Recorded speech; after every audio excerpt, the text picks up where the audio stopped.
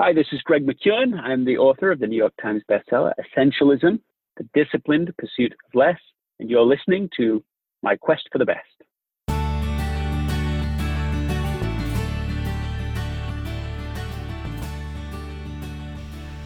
Have you ever realized that you've been working on the wrong problem? Maybe you were dialed in on developing a marketing strategy and later realized you missed the chance to connect with a key account. Maybe you were so preoccupied with finding the next important hire that you overlooked a critical new growth opportunity. My next guest, Greg McKeown, author of the New York Times bestseller Essentialism, asks questions designed to focus on what really matters and then make achieving it simple and automatic. You'll get to hear Greg invite me to explore those questions to boost the reach of this podcast and how he had to say no to different, tempting, and seemingly natural opportunities in order to create the space to say yes to bigger opportunities on a whole other level, like appearing multiple times on Steve Harvey's television show. It's essential that you listen and apply what we discussed on this episode of My Quest for the Best. I'm so glad you're here.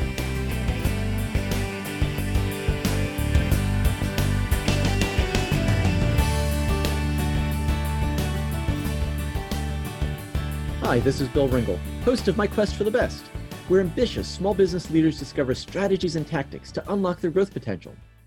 Joining me today is Greg McKeown. Greg is the author of the New York Times bestseller Essentialism, The Disciplined Pursuit of Less, and is the founder of McKeown Inc., a company with a mission to teach essentialism. His clients include well-known firms such as Apple, Adobe, and Airbnb, among many others. His writing has appeared or been covered by Fast Company, Fortune, HuffPost, Politico, Inc., Harvard, and Harvard Business Review, and many others. He's been interviewed on numerous television and radio shows, including NPR and NBC. He's originally from London. He now lives in Silicon Valley with his wife and 4 children. He earned his MBA from Stanford University, and Greg is here to talk about the principles of essentialism for small business owners. Welcome, Greg. Hi, it's great to be with you, Bill. Same here. Good to have you. Tell me, when you were growing up, who's someone who influenced or inspired you? Oh, I remember watching films that my mother had carefully curated, and one of them that I watched and came back to as well often was the film about Gandhi, the same name, the Academy Award-winning, classic movie, and that began a lifelong interest in his life, his approach, how he thought about the problems of his life. There's a lot that can be said about him, but a story that I absolutely love about him that I came across when I interviewed Gandhi's grandson, Aaron Gandhi. Aaron told me that he said Aaron was living in South Africa while his grandfather was living in India, and Aaron was beaten up by a gang for being too white, and then later by a different gang for being too black. And so he's just furious and angry as a teenager, you can imagine. And grandfather Gandhi had the presence of mind to say, look, come and stay with me. And he had him come and stay with him. Aaron told me he listened to me for an hour a day for the next year and a half. In the midst of all of that, all that noise, all that pressure, everything that was going on in Gandhi's life, he had the discipline to take an hour a day to be present, to listen, to be there, and just be all there for his grandson. His grandson said, and I suppose not surprisingly, that was the turning point of my whole life. It was a transformative moment to be focused on in that way, to be touched in that way. I mean, this and other stories about Gandhi have been deeply inspiring to me. When Aram shared that story, what impressed you about the quality of Gandhi's life in giving that attention to his grandson? It's about his discernment that through and the discipline to follow through on that discernment. Gandhi, by this point, has, literally millions of people who want something from him, who want him to behave a certain way. He has powerful political leaders and opponents, British Empire, and people who are supporting him, including the Prime Minister in India. These are the top echelon. And then, of course, there are other world leaders around the world who wanted a piece of him. All the many, many followers he had. When he walked across India in a demonstration of civil disobedience to make salt at the beaches, 600,000 people follow him. So, this is definitely a movement maker by this point. And yet he says, look, I need to invest this time in my grandson here and now. I can't put this off, can't come back to helping him 20 years from now. Mm-hmm. To do this while he has the space to make these important decisions. To me, that's inspiring. And to make that choice, because so often, I mean, you and I are both parents. We know how hard it is just to squeeze quality time in on a daily basis. Yeah, I mean, that's right. In my life, I don't have 600,000 people follow me as I walk across India. The pressure is different. Mm-hmm. And yet, despite not having that pressure, it's its own challenge. But I suppose what it says that he is working out of a different mindset Mm-hmm. than the average person, because the decision is different than most people are making, even though he had far greater pressure than most people have. So that means it's not his circumstance that's enabling this. It's not just that he's sitting around going, I'm retired, I don't have anything to do. Oh, my grandson really needs me. Okay, I'll make some time for him. It's not that scenario. So a mindset is different, and I've named that mindset now for my purposes, which is that he was operating as an essentialist. Mm. And that's absolutely true. He was operating as somebody who was really doing three things in a perpetual, continual, disciplined way, a disciplined pursuit of what was essential instead of an undisciplined pursuit of what is non-essential. And that is true as a golden thread through the totality of his life. So the three things he's doing is he's creating space to figure out what is essential. He's having the discipline and courage necessary to make trade-offs against the non-essential, meaning that you're getting rid of the non-essential, you're actually trading things off. And then you're constructing a life that protects those few things that really matter most. So he's removing from his life all sorts of clutter, and then he's using the space that remains to keep designing a system of life to help him achieve what he sees as being most important. That's the three things: explore, eliminate, and execute. So those are important, and I'm looking to avoid using the word essential, but those are critical factors in pursuing this philosophy of essentialism. And there are even more distractions today, especially in the United States, and especially for people who run businesses. What do you find is most useful for people who have lots of professional responsibilities in order to create that space to even explore these questions? Well, I think you have to begin at the mindset level again, because if you basically believe as an entrepreneur that the way to break through success, achieve the promise of entrepreneurship, which I think is basically this: it's freedom to do the things you want to do and have therefore the money that you need to have to be financially independent, to be able to pursue the things that are important to you. I think it's a freedom promise. It's a way of saying, look, I got out from working for the man, and now I am able to pursue the things that are important to me. Maybe in my business, that can be important to me in its own right, if it's a mission-based operation, if I feel passionate about it. And then also just beyond the business itself, freedom to be with my family, freedom to enjoy my life, make memories, follow adventure, so on. Now, this is the promise of entrepreneurship. This is, I think, what helps people to get out and make the shift. But now let's talk about the reality of entrepreneurship. The reality for so many people, I was just talking to an entrepreneur over the weekend, a smart individual, driven, curious, capable, having lots of success in some ways. I mean, he started, in my recollection, 3 different businesses, and they're all moving and they're all working, but he'd never heard of essentialism. And so as I'm sharing some of these ideas of essentialism, he goes, oh my goodness, this is my problem. That instead of delivering freedom to do the things he wants to do, what the businesses have actually delivered for him is constant stress in all directions. He's got so many different things going on, and everybody wants a piece from him, and it's just too much. Entrepreneurs end up feeling stretched too thin at work, at home, with any of the different businesses they're pursuing. They feel busy sometimes, at least, maybe often, but not necessarily productive. They're sort of reacting all day long. At the end of the day, they're not sure, did I get anything important done? They feel, certainly this entrepreneur did, and I think many people listening to this will feel the same thing, that their day is being hijacked by other people's agenda.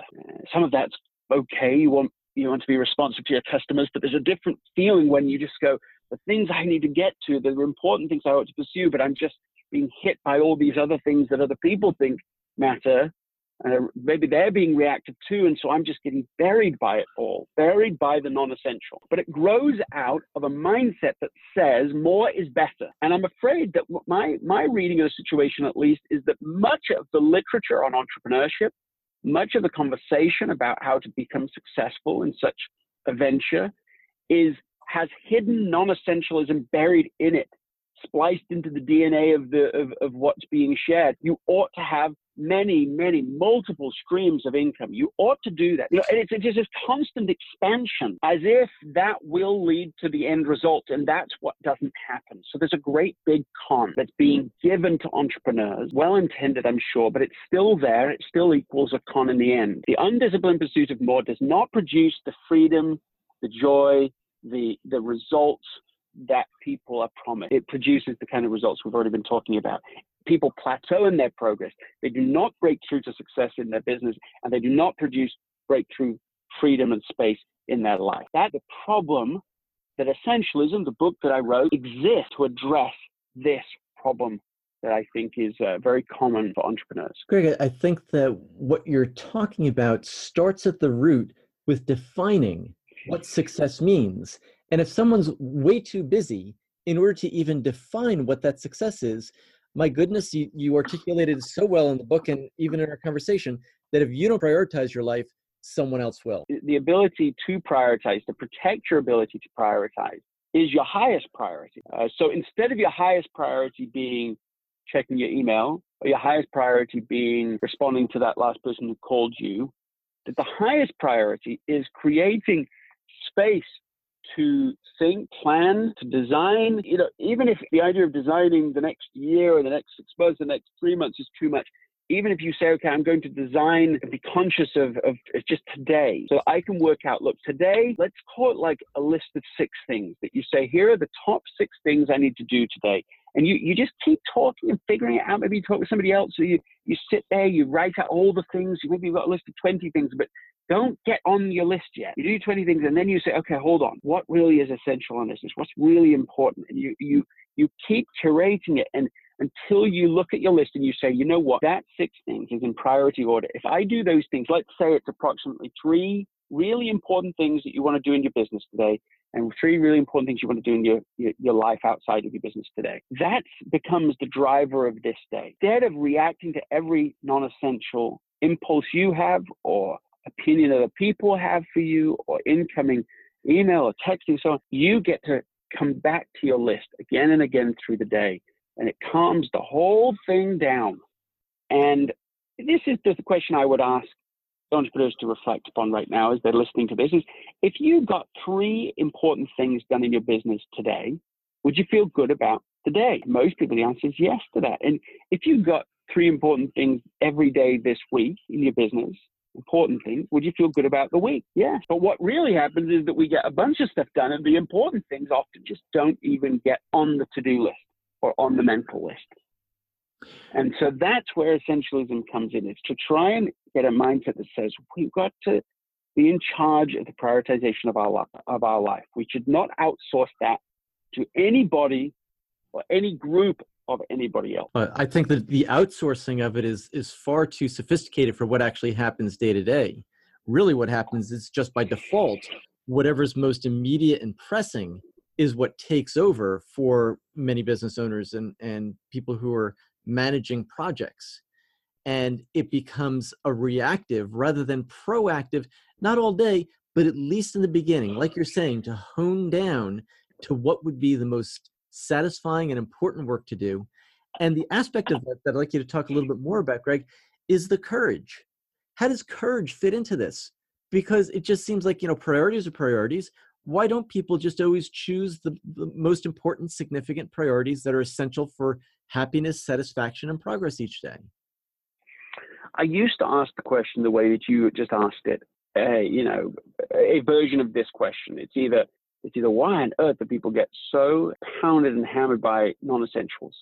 Or the way you said it, why don't people focus on the things that really are essential? I used to ask the exact same question. And eventually I realized it's the wrong question. It's the wrong way to frame the question. Because in fact, it's not hard to understand why people get distracted. It's not hard. It's actually, you and I know the answers. So does everybody listening. I mean, they get distracted because they have lots of email coming in. They get distracted because they have a smartphone in their pocket that can connect to any number of coping mechanisms of their choice. It's easy to go onto YouTube. It's easy to go onto Netflix. It's easy to go onto Reddit. It's easy to go onto you name it. It's easier to just let people contact you and you react to them. I mean, it's actually not hard to understand why people do that. What's harder to understand and more interesting to understand is why some people don't. Why in an environment where most people are going to be distracted, some people aren't. Why in where most people are going to be overly investing in non-essentials, some people are actually investing in the essentials. That's more interesting. And that, of course, that's really what the driver of the book is, trying to understand, as I did for years, going into writing the book and doing the research and studying the question is what are these essentialists doing? Mm-hmm. How are they operating? How are they managing to do it? And let's answer this question. And we've been quite philosophical so far, right? But let's do it. Let's do this. Let's get practical and let's do it with you, if you don't mind. And don't overthink the answers to the questions I'm about to put to you. And as everybody's listening to this, of course, they'll do it anyway, but I want them to concretely think about the answers to these questions themselves. Okay, so it's an invitation for everyone to play along at home. That's right. So we're going to go through the 3 steps: explore what's essential, eliminate what's not, and create a system for making it as effortless as possible. Those are the steps. But I want to show that they're not just 3 big general concepts. They're a process you work together and you can apply very quickly within just even a few minutes. And so here's how we'll do it. So first of all, Bill, I want you to think about, first thing that comes in your mind when you think about something that is essential to you, but you're currently underinvesting in it. It's something that really matters to you, but I'm really not putting in enough time, enough energy, concentration on that item. What comes to mind? Don't overthink it. Sure. So thinking about having the podcast reach an even larger audience. Okay, so you want to expand the audience. Why does it matter to you? It matters to share very best ideas to stand out among the noise. And it's the kind of podcast I wish that I could listen to. And I hope that I bring ideas that people who are running businesses are able to use to do better and create better businesses, create a better environment for their employees. And that's important to me. You want to be helpful. If you're creating the content, but it only reaches X number of people, then you're doing all the work, but the impact is, that much lower than it could otherwise be. Got it. I understand the idea. So talk to me about, what does it look like? What does success look like in terms of, if you were spending how much more per day focus specifically on expanding the audience? What's the delta we're talking about compared to what you're doing now? How much additional time per day? Give it me in like minutes or hours per day. It really isn't that much. I'd probably have to spend another 3 to 4 hours a week, but on a consistent basis, in order to build the relationships and gain a larger following and a better platform. If you spent half an hour extra a day, but you did it every day, you did it, let's say 5 days a week, how would you feel about that? Is it a little light? You still need a bit more? If I cut into every day, that feels like too large of a commitment. But if I dedicate twice a week and say I'm going to spend 2 hours twice a week, that feels just right. It feels exciting. Good. So now we've got 4 hours, and you already divide it the way that you'd like to do it. That's a meaningful work period. And so now we have it. So now we have an item that's essential but underinvested in. Mm-hmm. We've identified why it matters, and we've said, what does it concretely look like? So instead of it being a sort of vague sense of an area that's important, but only in a vague way, we wouldn't know if we'd achieved it even. Now we kind of know what the price is, what we're trying to, the adjustment we need to look for. Now, that's step 1. Step 2 is to figure out something, this is under eliminate, but this is the question I really want to ask is, what is something non-essential for you that you're over-investing in? First thing comes to mind is I handle too much email and administrative stuff that I ought to offload more of. Okay, so how much time are you spending on email? Do you know the answer to that question? No, it varies, and my phone will tell me at the end of each week whether I'm up or down from the previous week. Do you do most of your email on your phone, or how do you think it's divided between that and your laptop? Yeah, I think that I do most of it on the phone to restrict it so that when I'm working on my laptop, I'm actually working rather than responding to email. Why don't you pull your phone up right now and give us like a number of amount of hours that you're spending, on the phone in the last week? If you go into settings, if you're using an iPhone, if you go into settings and then you look under battery, and then under battery, it will show you, what you've spent time on in the last 24 hours. And also now I see they've updated, at least on my phone, for the last 10 days. And you get to look quite accurately at where you're spending your time. So you've pulled that up, whichever version you have there, Bill. What's it showing you? In the last 24 hours, I've spent 12 minutes on Gmail. And in the last 10 days, I've spent 2.5 hours on Gmail. That seems low. And what else have you, what else are you spending time on there? What you've got underneath that, you've got a bunch of apps. What apps, are there any other apps on there you look at and you go, oh, that's not worth my time. I'm spending more time on there than I wish I was spending. Sleep Cycle and Camera are the top two. You know what? Messages also need to be included in there because I'm responding to text messages from clients as well. Yeah, that's right. And that's kind of in your head. That sounds like that's kind of an email time. Look, I'm responding to people, email messaging.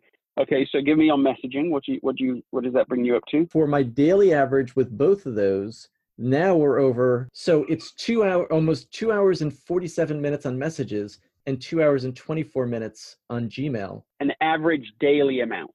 Yeah. So about 4 hours. Yeah. With those two things. And that's too much. Yeah. So you're talking like average 5 hours a day on there. And what's the right amount for you? What would make you feel like, yes, I'm being responsive, but I'm not being consumed by this? What's the right amount for you? Let's say half that, like 2 to 2.5 hours. Right. So if you do that, if you were to get down to, let's say 2.5 hours, you cut it in half, that provides you with an additional 2.5 hours, of time you'd like to reallocate. Right. Now, by the way, I just want to pause just momentarily to say, I didn't tell you what was essential and I didn't tell you what was non-essential. I'm not, that's your job, not my job. But if you ask these questions, it reveals for you, based upon your values, based upon what you're trying to achieve, based upon your own conscience and discernment, which things, what the right balance is of things. And what you're saying as we go through this process, you're saying, I wish I could take some of the time I'm on email and texting, even at this point, even if you could only take 4 hours of that time. Right. And put that onto working on your podcast twice a week, you'd feel great about that allocation shift. Is that right? Agreed. Yes. So now we've basically done step 1 and step 2. We've identified an essential. We created space to figure out what was something that was essential, that's underinvested in. We've identified something that's non-essential, that's overinvested in. And now we're moving to the third and really important step, right? Execution. So there's different ways to approach execution. A non-essentialist approach execution in a reactive way, which is basically this. It's when I feel highly motivated to do a thing, I do that thing. But if I don't feel highly motivated to do it, then I just react to everything else. And so what that means is that just once in a blue moon, you feel highly motivated. You just are like, I'm so motivated, I'll push everything else off and I will work on this, expanding this podcast, base. But it's only whenever that moment, when all the stars align and everything works and you're just ready to do it, you go for it. And what we need, that's a system. The problem with that is that system is producing a set of results for you that you have identified in this conversation as not being what you want it to be. So that's the only problem with the system. The system's producing consistently a trade-off you would rather not be making.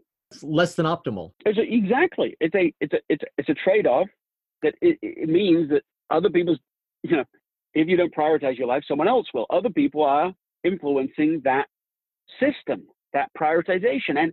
And by the way, it's not just your clients. It's not just the people tapping you.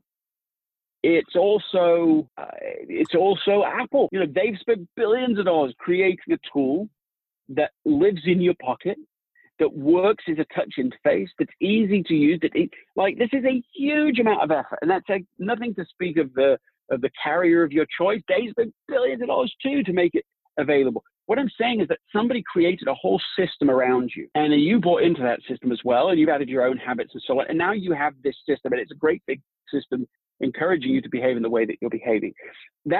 I illustrate all of that because what we need to do is create a new system. We need to create a system that works in your favor. This system, when you've created it, when it's set up right, help you to make the trade-off you've decided you want to make, even on the days you don't want to make it. That's the test. It's the day you don't want to do it. You need a system that helps you to do it still. I mean, even on a day you don't want to respond to email, I wish today I didn't respond to text and email. You still do, which means it proves proof positive that systems can be built that work in such a way that they work even when we are not acting on them. They act on us. Now, our job is to build a system together that acts on you in such a way that you are doing the most important thing and you are not doing the least important thing. That's what we're trying to build. So you can see the execution of this third step is hugely important. We've got an agreement that the system is powerful. Now we just have to take back the reins of control and make it one that works in my favor rather than the one that has been there in default. That's right. We need to build an essentialist system, not a non-essentialist system. Well, let me ask you this. What percentage chance was there before this call today, before this conversation, that you were going to make the trade-off we just are now talking about? Very low. Yeah. Give me a number. 10%. Yeah, good. That's perfect. Now, our goal is to push that percentage up and by making specific concrete changes. And I'm going to ask you these questions now. So if you could write a check right now that would automatically make this shift so that you automatically spent 4 hours less on email and texting and 4 hours more building your podcast every week for the next, I don't know, let's say the next 6 months. Mm-hmm. What is that worth to you? Give me a dollar amount that you would actually pay if you could solve that just by writing the check. So now the solution I'm about to present to you, that was the first question. Mm-hmm. The second question will not cost you $1,000, but now we have at least a number in your head. This has a financial value to me. Okay, so now I'm going to put you the $100 challenge. Would you be willing to take a $100 bill, go get one today, mm-hmm. put it up on your wall, and this is how this gets to stay on your wall every week that you have successfully cut out 4 hours from email and text and spent the 4 hours building the podcast. You get to keep the $100 up on the wall. But the first week that you do not complete that trade-off, you have to take the $100 down off the wall, rip it up into shreds, and throw it away. Yeah, I get that.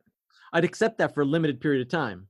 Right. So let's say, but what's the time? What time period are you willing to do it for?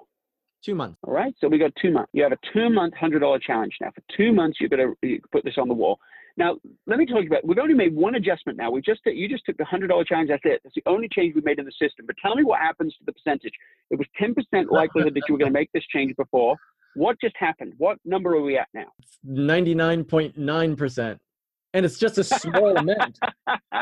You've got to build a system that means it's almost effortless to do the thing you've identified.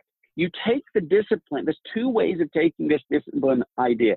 You can either say every day, I will discipline myself. I will work on this podcast. I will make it happen using my discipline. That's one approach. I don't think that works very well.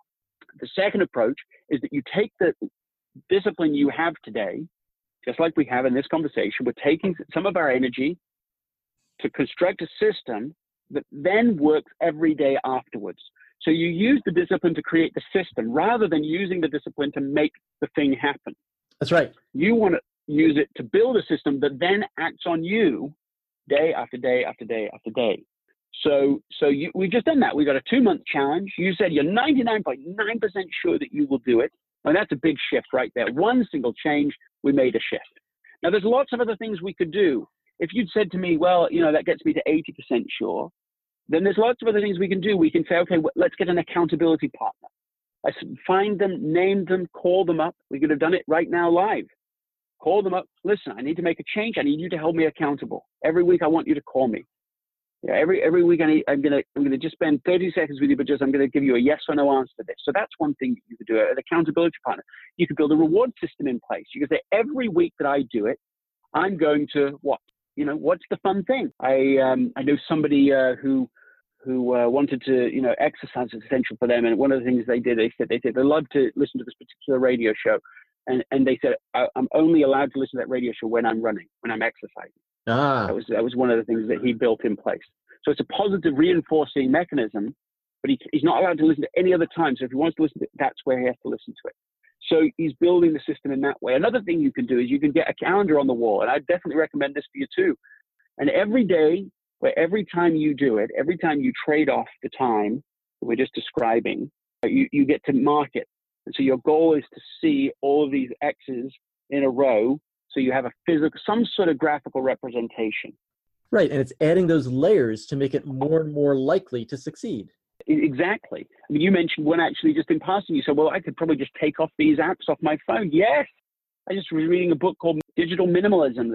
And one of the things he suggests on there is you should take all of the apps off your phone, everything. And then you put them back on one by one. Mm. And that's consistent with one of the principles of essentialism that I write about in the book. And it's called the 90% rule, which says if something isn't a 90% important or essential, 90% or above, then at least, I think in the book I say then it just becomes a no. Cut it out. You don't do it. But even now, if I was saying that differently, I would say, at least you question it. That's exactly right. It's something, it doesn't pass the test, so it's got to be evaluated. Exactly. So it becomes at least a question mark. Do I really is this the right thing to be doing? Greg, let me ask you, when you've made some of these changes to really allow you to focus on what's essential in your life and in your work, what are 2 or 3 changes that you've made that have made the biggest difference for you in your work life? Let's talk about this principle of essential intent for a second. Okay. Because essential intent is enormously important to my own experience, my own life. Essential intent is identifying the highest priority intent over a multi-year period. So it's saying, look, there's a big risk. Success itself, it can be a catalyst for failure. Success can certainly be a catalyst for being average because you're just so busy doing the same things you've been doing in the past that just consumes every waking minute. You're busy doing all the things you've been doing. Mm-hmm. So I'll give you a perfect example of this. So Essentialism came out. It became a New York Times bestseller. But let me tell you what the unanticipated, or unintended consequence of that is that you have many, many, many different opportunities to pursue. Right. And every opportunity that comes your way is more aligned with you than before the book was written. So everything someone calls me about, emails me about, comes through the website is going, could you come and do this consulting project with our company on essentialism? So everything is pretty well aligned with the stuff that I want to be doing. But you can't do it all, or rather, if you do all of it, then you're just going to maintain the status quo. You're going to keep on doing more of the same stuff. And so I became I learned this lesson. It took me a while to learn it. I learned in my business that any information-based product or service, however small of an addition it is actually more like adding a whole new business. So instead of me having one business, I have 2 now, and then 3, and then 5. So if I offer coaching and provide a coaching service, well, that's a whole coaching business. And so I've got to be willing to start a whole coaching business. If I do workshops, that's a whole workshop business. If I want to do consulting, that's a whole consulting business. And so it goes with all of these different separate businesses that you're running all at the same time. Now, let's add one more level to this. Also a nice problem to have, I suppose, but still a problem is, well, as soon as the book was successful, the publisher and the agent are ready to do another book. They're just ready. And certainly they're ready after a few months. And then it starts to be, every month or so, hey, you ready? You want to do something? We're ready to do something. Now, that's such a nice problem to have. That's not how it was a few years ago for me at all. That's what you want. However, if you just go with that program, then the risk is that you just write the next book. And in fact, you write it too soon and it doesn't really say anything new. And then it's not, it's not fresh or it's not well written or something. And this happens a lot of the time. Many, many authors fall into this trap and their second book is nothing like as interesting or good as the first book. And it just is kind of a bust. I think many authors think to themselves, my goodness, if I say no to this opportunity, when will the next one come along? There's no certainty around that. So they take it because they need to know what's the next thing they're going to be working on. How did you find perspective in saying no to that? It was hard. It's I don't mean the hardest thing I've ever done, but it's been up there among the hardest things that I've done professionally to not write the next book just because. Yes. It's there, the opportunity's there. And because the first book was a success, financial value of writing another book is higher. So again, in terms of like temptation level, it's high. I want to write. I'm built to write. I've got ideas I'd like to share. They're paying about it. They're ready to do it. That's what people would normally do. So all of that is the system in that place. And part of the reason I didn't go down that path is because I really have worked hard to understand the systems in my life. And so I was aware that was a system. There is an invisible but real system incentivizing a certain set of decisions. And so that allows you to pause and say, okay, do I want to do that thing that is right there in front of me? And not so I want to do it. That's actually totally insufficient question. If I just said, do I want to, I would have done it. Mm-hmm. The question was, is it right? Is it aligned with where you want to be in 6 months to a year? Is it? Yes, there's a goal element to this, and then there's just a discernment. Is it the right path? And I felt consciously, clearly, no. I kept feeling, no, don't do it. Simultaneously, I did have the beginning of this sense of like, you need to do something in television. And at first, I mean, that was kind of exciting thought, but like, it's sort of exciting, but sort of irrelevant too. It's like, yeah. I mean, that could be fun. And at first it was just like a sliver of an idea, a tiniest intent. But then of course you've still got all the work and doing conferences and keynotes and so on. I think that part of the reason I even could sense that is that I had eliminated a bunch of this other stuff that I was wanting to do.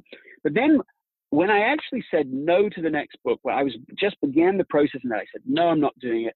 It was within a few, just days of that, as I recall at least, it was in days or weeks of that Steve Harvey, the biggest names in television these days, he wrote a blog saying, Essentialism, this book has changed my life. And I read that blog. And if I'd been working on the book, it would have been a momentary glance. Oh, that's interesting. That's fun. That's cool. It's in the zeitgeist. That's great. And move on. But because of the intent change, because of this shift towards, no, I'm not doing these things. I think there's something I'm supposed to do in television. Suddenly I was aware of it. I could see it. I could notice it. And this has been like the last couple of years began in this moment.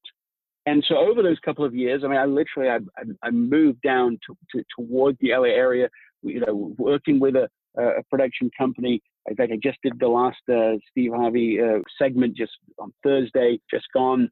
It'll come out in a few days. The relationship is good. We're just, it's still early days. There's a long journey. And that's precisely what I mean by an essential intent. It's an essential intent is a very clear, very concrete, long-term intent that it would significantly increase your level of contribution. I mean, it takes a long time to reach. I mean, even just this last episode. I mean, that will go out to millions of people. Will see that and be exposed to it and have an idea of how the essentialism exists and how to apply it. Or I could do executive coaching and reach in the same amount of time, just 5 people at most in the same period of time. Greg, the other thing that I find interesting is that when you set the essential intent, you have a clear idea of the goal of impacting more people, yet you didn't know necessarily, and you wanted to do it through TV, but you didn't know exactly who you needed to reach out to, who you're going to call. You just created this space for that to come in, and then you were able to recognize it when it appeared. Is that right? Absolutely true that I did not know anything about who to call, how to approach it whatsoever. Intent definitely trumps knowledge, contact, talent. And so the goal is to figure out, one's highest essential intent. Well, Greg, you've shared so many great ideas with us on My Quest for the Best today. I just want to thank you so much for exploring that with us and sharing such, detailed and fresh thinking about essential intent. It's been my absolute pleasure. Thank you. Hi, this is Bill. Before you go, I just want to ask you a quick favor. If you've enjoyed this interview on My Quest for the Best, I'd love it if you'd go to iTunes, look up My Quest for the Best, and subscribe. I want to make sure you don't miss the very next episode we have coming up. We've got a lineup of terrific guests, and I know that if you enjoyed this one, you'll like what you find coming up soon. Also, feel free to give it a comment, a like, because we work hard to put these interviews together, and I appreciate making sure that we're reaching you and serving you in the best way possible. I look forward to reading your comments, and catch you on the next interview. Thanks so much.